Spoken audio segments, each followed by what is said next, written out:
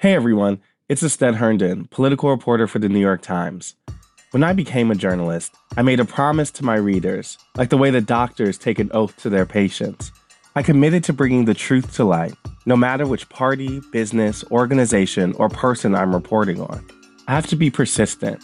I have to do research, and I have to push back when someone tries to hide or spin the facts. And I know I'm going to write stories that both Democrats and Republicans don't like. But that's what the New York Times has been doing for more than a century, and that's what we're going to keep doing.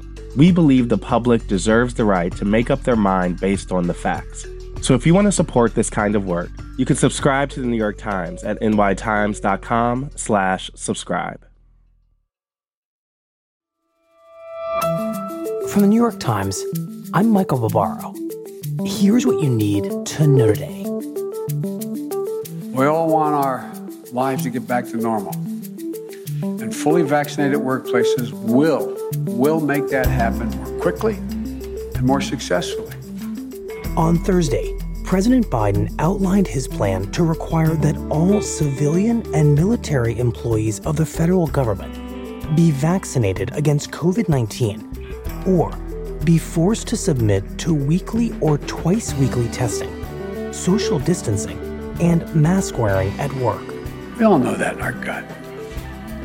With incentives and mandates, we can make a huge difference and save a lot of lives. The new rules will affect more than 4 million federal workers across the country, and Biden hopes serve as a model for local governments and businesses. But there were signs of early resistance to Biden's new rules.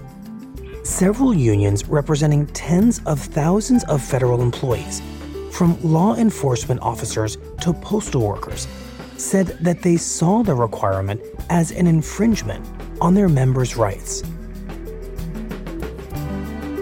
That's it for today. I'm Michael Barbaro. See you on Monday.